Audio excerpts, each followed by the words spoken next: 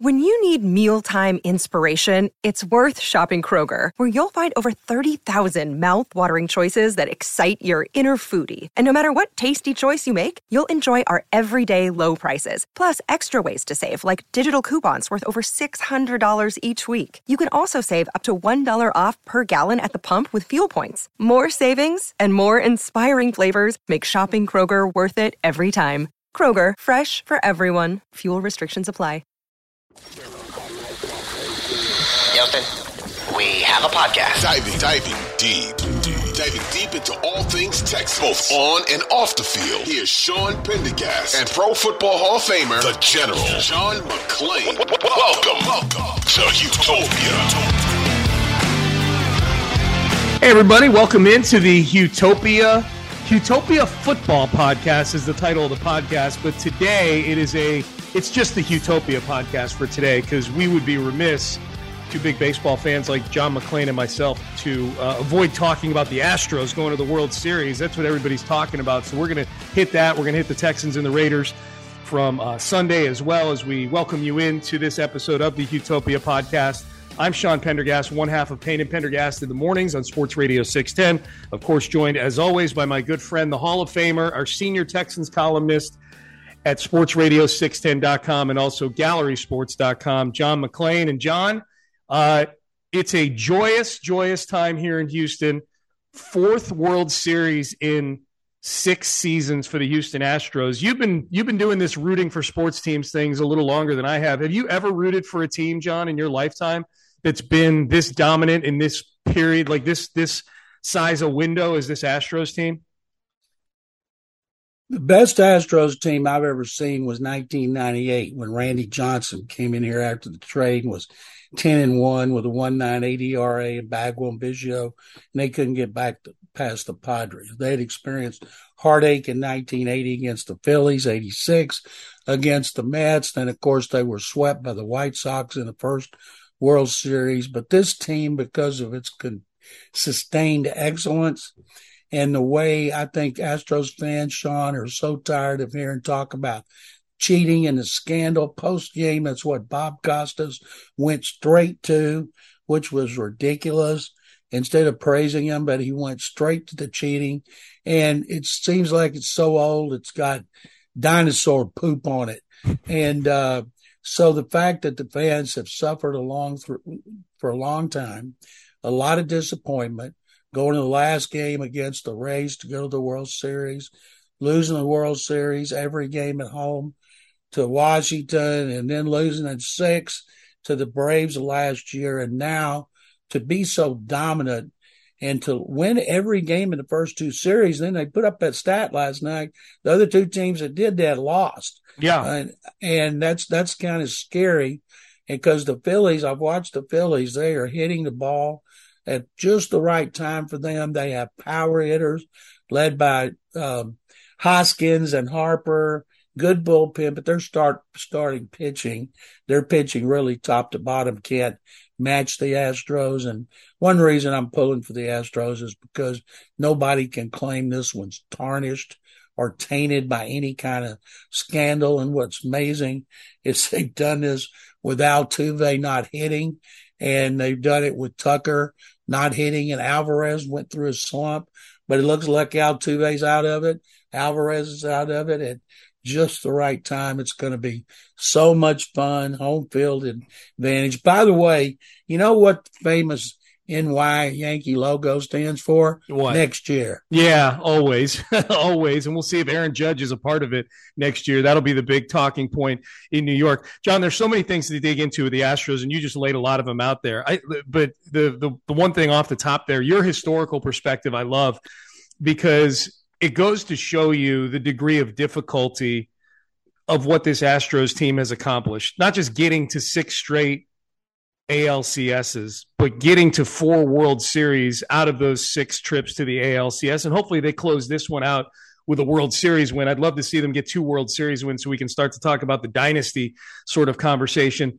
But I mean, think about that. If you want some perspective on that, the Astros for decades couldn't even get to the LCS. until the early 2000s. They'd been around for 60 years before they made it to the league championship series, and they'd had some good teams over the course of those seasons, really starting in 1980 and then sporadically in the 80s, but then in the late 90s.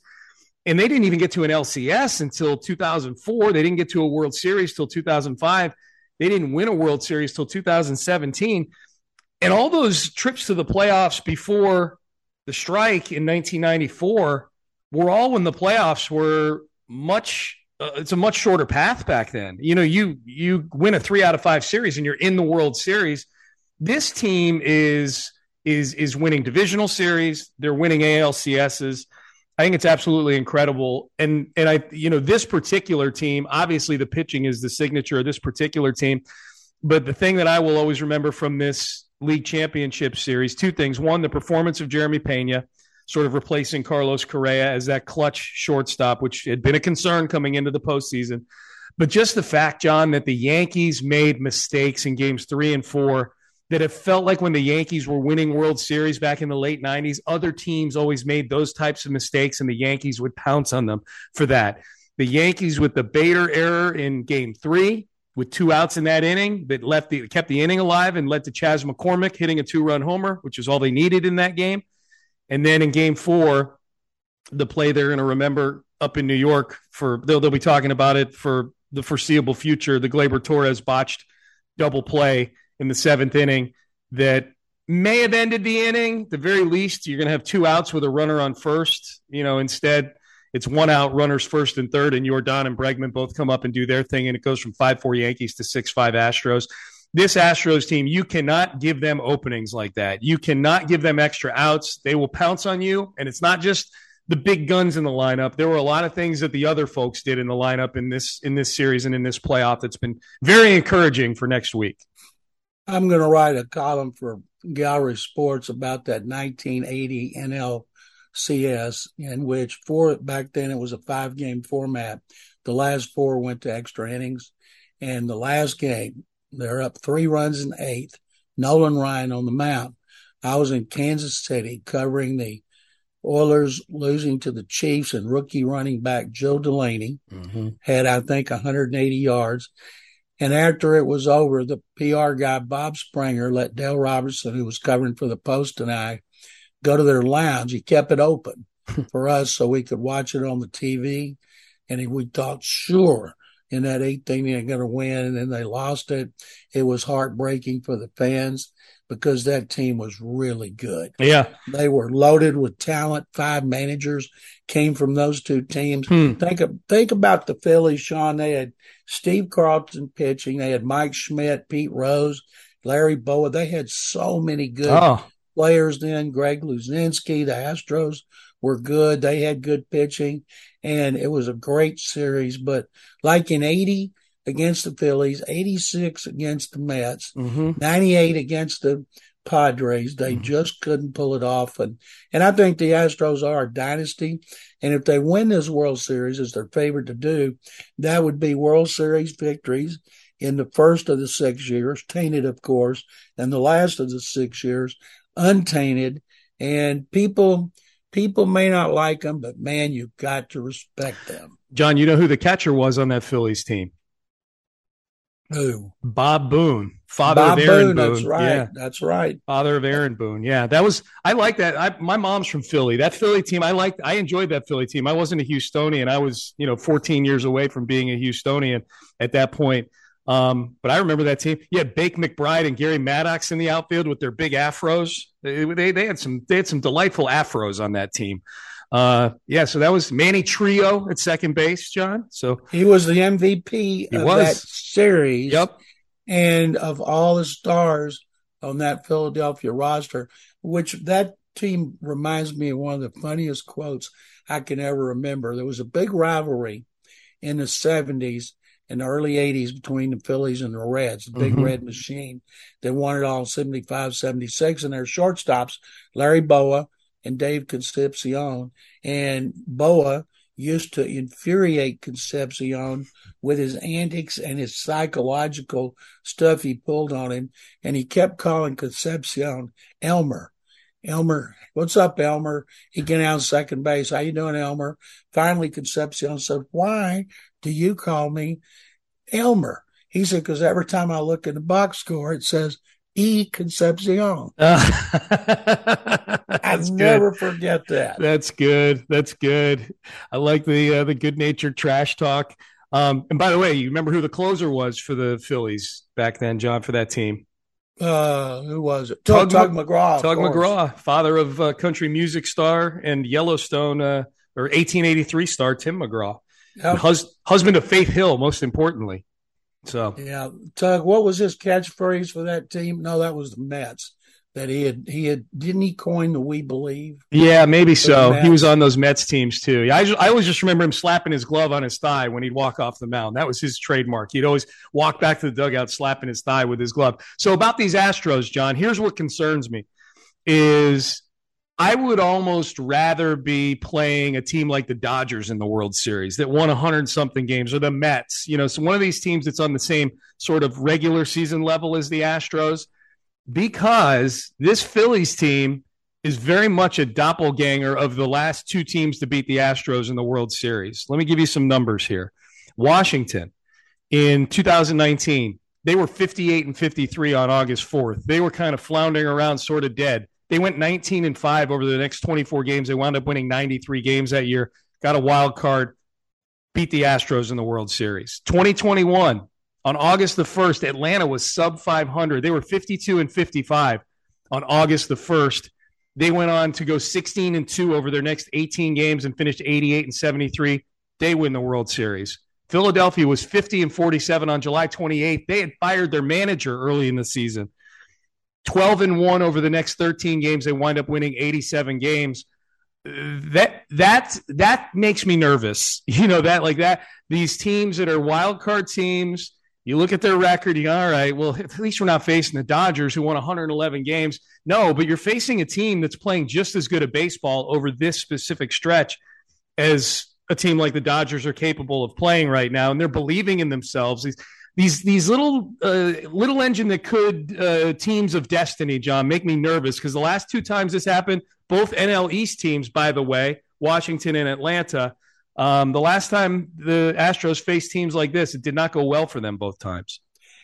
And the fact that I think they called playoffs here in that last series, even though the Astros, I think, won 2 of the 3. Is that correct? Yes. And they're hitting the long ball. The Astros are not hitting a lot of home runs, starting at the top with Kyle Schwarber. Did you see that 488-foot shot he hit? I did. It hit the side of my building, God. John. Of course I saw it. It broke my window. Then the one that he hit in the trees in center field that they said was 425. If they hadn't had all those trees out there, it might have still be going. But there, and Bryce Harper's been fantastic. Yep. Castellanos, Hoskins, those guys can hit. And so I think it's going to be a great series. I'd love to see the Astros sweep them. Actually, just like to see the Astros win it. But it's going to be Astros pitching against their hitting. And it was really big, John, I think, for the Astros to get this sweep, to not have to use Verlander one more time in this Yankee series. Yeah.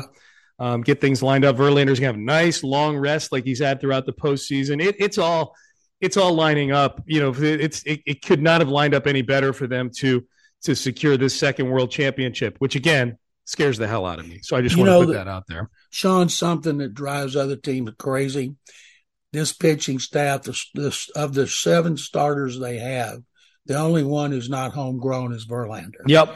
And shows what a great job they have done in their farm system. And another thing is Luis Garcia has pitched once, in which he was great in that 18-inning victory at Seattle.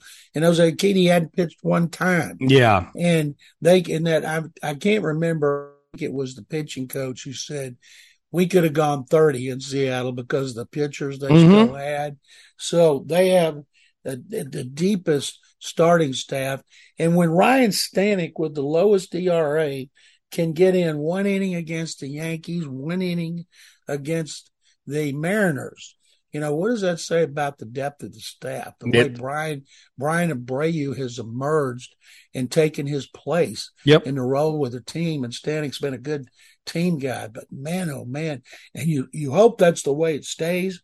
They don't have another 18-inning game, but I have never seen an Astro pitching staff with the depth and the versatility that this one has, going back to my first game in history in 1962. And John, I'm rooting for an 18-inning game in this World Series because that'll plunder the Phillies. The Astros, as you just pointed out, they've got the wherewithal to withstand an 18-inning game. I feel like if they're playing, what would have been fascinating would have been if that were happening in an LCS, not an LDS. That ended that series because it was game 3. But if that were a series that had to go another couple of games and those two teams played 18 innings, advantage Astros all day long against any other team in baseball. Like John, you just said it. Jose Urquidy hasn't pitched yet in the postseason. Guy won like 15 games this year. And he might not, the way they're going. He might not. Yeah, only if he has to. And if their blueprint right now for things going well does not involve Jose Urquidy having to pitch in a game. They've got a formula, and if they execute it, and so far 7 for 7, they've executed it. For the most part, every time out. Not every game's gone as smoothly as some, but this team's a joy to watch and to root for. All right, so let's shift gears, John, to a team that's a little more difficult. I would say easy to root for, but boy, not easy to endure certain Sundays and things like that. The Houston Texans, who made their first trip to Las Vegas this weekend, 38-20, the final score. John, we'll do our 4-stock up and 4-stock down as we always do to recap these games. But I guess off the top, your general thoughts on yesterday's. We're recording this on Monday. This will be dropping later on Monday morning. Yesterday's game in Las Vegas. Once again, Sean, they were in position to win in the fourth quarter, as they have been in every game. They went into the fourth quarter with a 3-point lead. Then they fell apart. That run defense, it's interesting. They gave up 164 yards. They're allowing 164 yards, but the way they surrendered them, in which it's like they just got steamrolled, like a cavalry of horses running over people with sticks on foot. They just steamrolled them, and it was embarrassing. 4 consecutive long touchdown drives. Josh Jacobs had 113 yards on those 4 touchdown drives and averaged 9.2 yards a carry. Here comes Derrick Henry coming off a 128-yard rushing performance in the Titans' victory over the Colts. But it's just amazing that in the fourth quarter, they've had a chance in every game, and only one have they won. But I believe right now, Sean, if the draft were today, they'd be picking second behind the Lions, because the Lions are the only team left with a 1 victory. And of course, the Texans have a tie.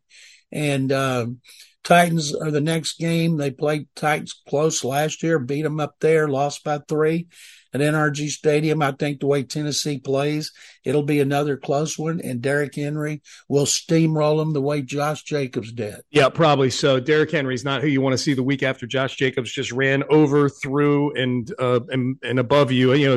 However you want to phrase it, Josh Jacobs did unspeakable things to the Texans defense yesterday. All right, so that's a good lead in here as the Texans fall to 1-4-1 on the season.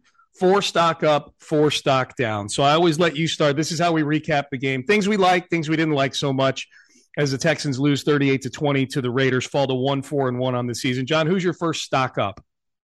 Davis Mills. I thought starting in the second half, Pep Hamilton allowed him to throw the ball down the field more than any time this season. I think I wrote this in my report card on sportsradio610.com. I believe he had 6 or 7 completions of at least 15 yards. This is the closest he has looked till the end of last season that he's looked this season. I think Pep Hamilton has a lot to do with that. Well, Hamilton does some things I don't understand, but Mills looked a lot better. I don't know the pick 6 against him. They were desperate trying to come from behind, but I thought Mills, the protection is good. The offensive line continues to play well, led by Laramie Tunsil, who's been outstanding. And Mills should be gaining more confidence. He did better on third down. He's the worst third down quarterback in the NFL coming into this game. And they were 31st on third down, but they looked good for whatever reason. He was rolling out, going to his left. he just looked like a different quarterback, and I think that bodes well for the offense against the Titans. I think that last thing you said was the most encouraging thing to me is he was making some throws on the move and kind of moving out of the pocket and doing some things that I don't think are going to be necessarily a calling card of his moving forward, but those are things I think as a quarterback you have to have as part of your survival kit in the league is the ability to get outside the pocket and move and throw on the run a little bit. And he made some good throws on the run. The touchdown to Dorsett was a throw that was on the run. The 2 touchdown passes, John, I would say were the most encouraging plays, not necessarily because they scored points, but because of the nature of the throw. The Chris Moore throw, he had a blitz coming right into his face, and he was able to hit Moore with some anticipation, and Moore was able to walk into the end zone. And then the Philip Dorsett, I thought he threw with some good velocity on it, kind of running away from his throwing arm. So, yeah, I'm willing to put Mills in a stock up. If the draft were this week, the Davis Mills replace-o-meter is still very high. I don't think yesterday's enough for me to move off of that. They've got the 2nd and the 5th picks right now, John. So they are looming and lurking in position to get that guy if they want him. Yeah, well, the problem is Detroit, if it's number 1, Jared Goff's been terrible. They need a quarterback. Carolina needs a quarterback. I don't care how well P.J. Walker plays, and he played very well in the victory over the Buccaneers. Mm-hmm. But what's worrisome for Mills is Nico Collins getting a hamstring injury, because guys don't just step up and come back the next game with hamstring injuries. All right, my stock up, my first one is Jordan Akins, the tight end, who seems to have made at least one play each of these games since he's come back to the team 3 or 4 games ago. He's made at least one play where you go, okay, well, that was a huge one right there. Move the chains, whatever. Yesterday, he had a big 3rd down catch early in the game, a fingertip catch on a really I thought that was we haven't seen that out of Davis Mills, sort of the touch pass, the little lob with some air underneath it to Akins. You had the 39-yard catch and run, and then the 4th and 9 or 4th and 10 conversion later in the game that subsequently ended up in a pick 6 a couple plays later. But Akins, we had him on the postgame show yesterday, John, and he's in a really interesting career path, not just because he played professional baseball, but he was drafted like 4 GMs ago by his team and 4 head coaches ago. It's like he's been in a Texans uniform for his entire NFL career, but he's been in a jillion different systems with a jillion different coaches. It's nice to see him finally breaking out a little bit here, playing his best month of football as a pro. The Texans discovered him when they coached at the Senior Bowl, and he was there. And he has not dropped any balls. Get him the ball more. Yeah. He can run like crazy, and he can catch crossing routes and catch down the field. Before he would have a drop, he wouldn't get open. But now it's like since he's come back these last 3 games, he's a different player. Yep. He's like a big receiver. He and Brevin Jordan are the same players. They targeted Jordan 4 times. He had no catches. Get the ball to Akins. Akins is experienced. He can catch in traffic, and he can get the yak. So Pep Hamilton and Davis Mills, especially Nico Collins is out, get the ball more to Jordan Akins. I agree. All right, who's your next stock up, John? Dameon Pierce. He was on a pace at halftime for like 132 yards. Then he didn't get the ball as much in the second half, but he still ended up 92 yards rushing. He had 25 yards on 4 catches and showed something everybody but Pep Hamilton has known, that he is a better 3rd down receiver than Rex Burkhead. Mm-hmm. Rex Burkhead averaged 2.2 yards, not on rushing, but on receiving, 2.2 yards. And I thought Dario Bungawale, when he came in, he was so much better. Oh, don't steal mine, John. Don't steal my stock up. Never mind. Let's rewind that. Zip. I didn't bring anybody up. Oh, you're good. After Rex Burkhead. But I thought Dameon Pierce, he gives his usual workload. He's over 500 yards now, and he caught the ball and did better after the catch than any game this season. Yeah, enough of Rex Burkhead. Like, honestly, enough of Rex Burkhead. 5 catches, 11 yards. Just stop it with this. And that goes to my next stock up, John. Plays perfectly into yours. Dario Gumbawale came in. I don't know if you know him, John. He's number 33 on the Texans. His name is Dare Gumbawale. And he maybe one of the benefits of the Texans getting ultimately blown out is maybe overstating it a little bit, but there was margin at the end of this game that dictated, okay, we don't need to put Dameon Pierce back in there and get him 7 useless carries. Let's preserve the odometer a little bit on him.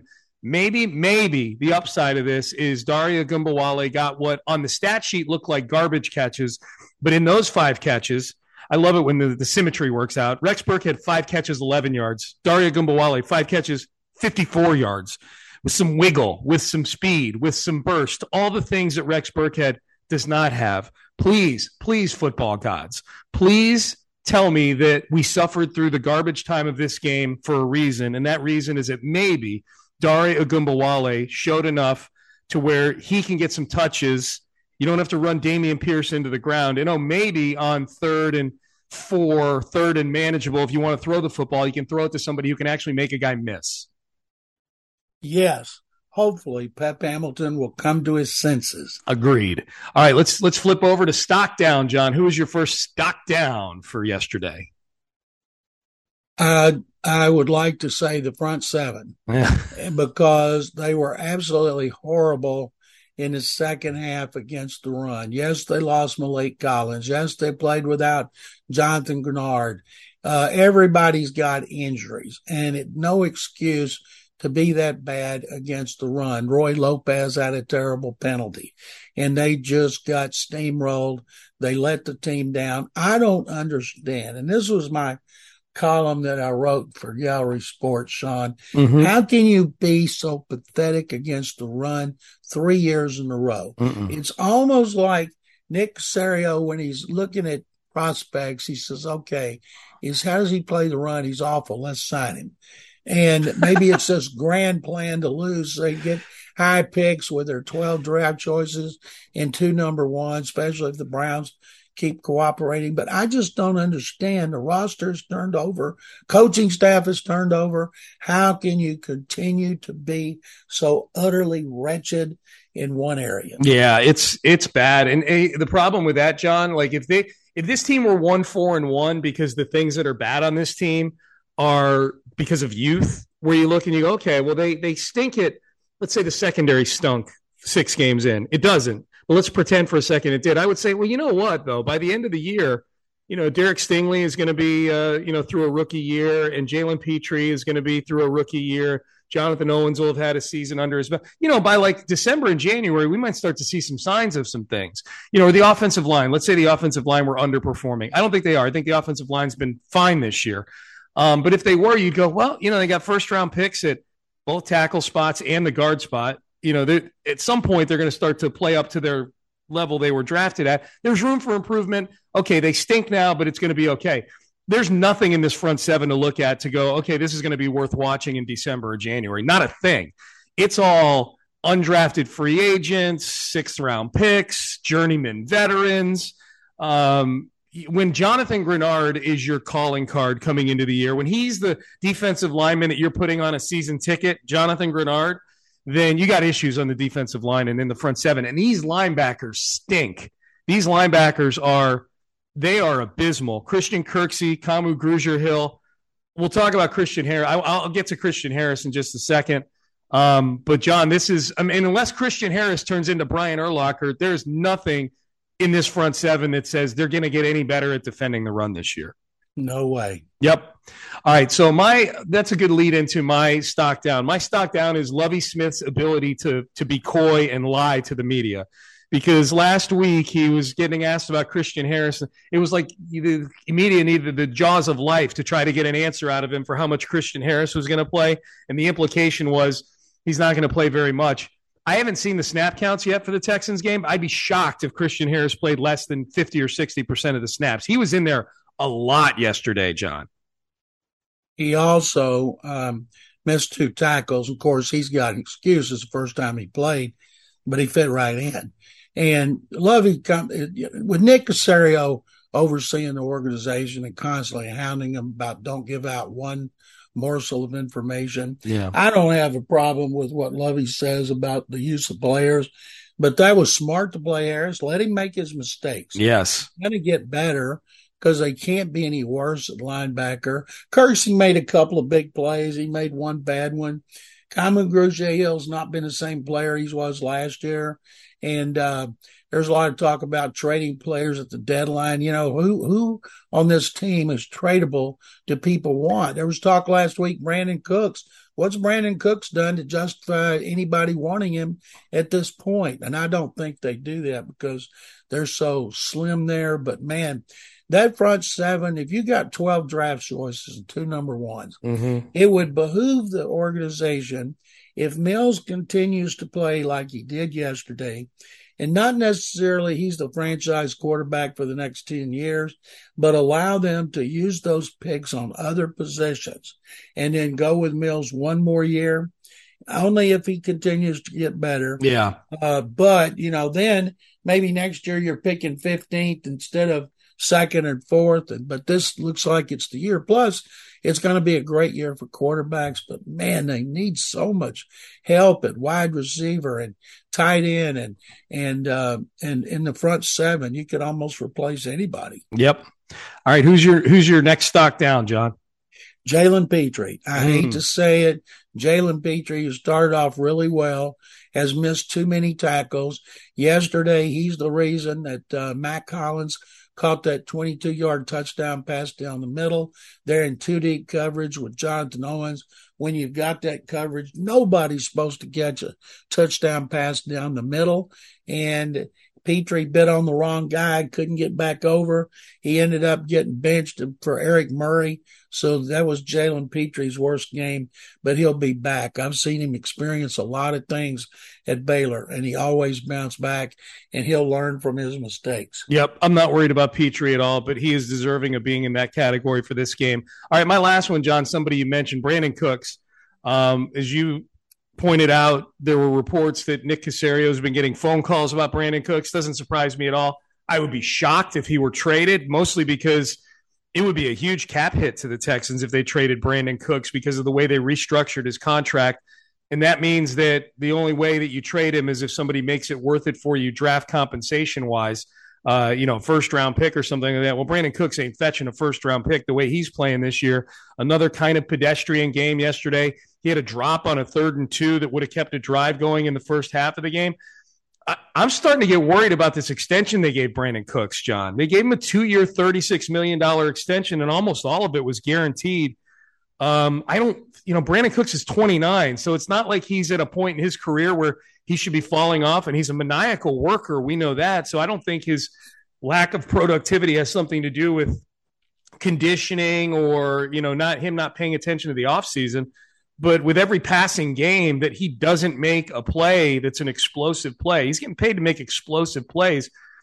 It makes me wonder more and more, is the issue Brandon Cooks or is it Pep Hamilton? Is it Davis Mills? What's the deal going on here? If they're throwing passes to Chris Moore and Philip Dorsett for touchdowns, they should be throwing them to Brandon Cooks. That play where the ball went right through his hands, that was big. Everybody loves Cooks, great leader, great guy. And the fact is he's not playing like he did last year. The only good thing about this game, he'd been averaging 9.5 yards a catch. This was 11.5. Could have been better if he'd caught that one. But I don't think they could get more than a low draft choice for him right now. Maybe a 6 or a 7, but I just don't see it. And then if Nico Collins is out for any length of time, they can't all of a sudden be missing him and trade Cooks. And I'm wondering if Tyler Johnson's ever going to get on the field. He was inactive again yesterday, so we'll see. But, there you go. Your 4 stock up and 4 stock down for the Texans. Again, 38-20, the final score of the game between the Raiders and the Texans yesterday. Tennessee coming to town on Sunday, so we're going to break that down later on this week. We've got a mailbag episode coming up on Wednesday this week. If you want to email us questions, houmailbag@gmail.com, houmailbag@gmail.com to email us questions. And with the World Series coming up, mix in some Astro questions too, not just Texans or NFL. Mix in an Astros question if you'd like to houmailbag@gmail.com. John, what do you got going on this week? I'm writing, as I mentioned earlier, for Gallery Sports on the 1980 National League Championship Series, the heartbreaking 5-game extra inning loss to the Phillies, and how much I remember about that. I have a report card on sportsradio610.com, and then I've got observations that I'm sending to sportsradio610.com, and there will be some stuff in there about Rex Burkhead and Dare Wally, who we just talked about, plus their awful run defense. And it's so much fun to get to talk about the Astros. By the way, Sean, then in the last few days in New York, the Astros beat the Yankees twice. That is one more victory than the Texans and Rockets have combined for. This season, yes, that's true. Oh, I forgot the NBA season had started as well. Oh. The Rockets are winless as we record this. Yep. It's the race to the top of the draft in 2 of the 3 sports here in town. All right, so there it is. He is the Hall of Famer, John McClain. I'm Sean Pendergast. We thank Figgy Fig for getting this podcast out to you promptly and intact each and every time, 3 episodes a week. And we're back on our normal schedule with the bye week behind us, 3 episodes a week. And the next one will be on Wednesday. Mailbag, houmailbag@gmail.com. Send your questions in. John and I record on Tuesdays. It drops on Wednesdays. We want to hear from you. houmailbag@gmail.com. John, I enjoyed it as always. Sean, thank you very much. It's always fun to talk about a winner. Absolutely. Thank you, Astros. We appreciate that. All right, we're done. That's John McClain. I'm Sean Pendergast. We are out of time. You've been listening to the Houtopia podcast, both football and baseball this week. And we'll get at you with a mailbag a little later on this week. Until then, have a great day, everybody.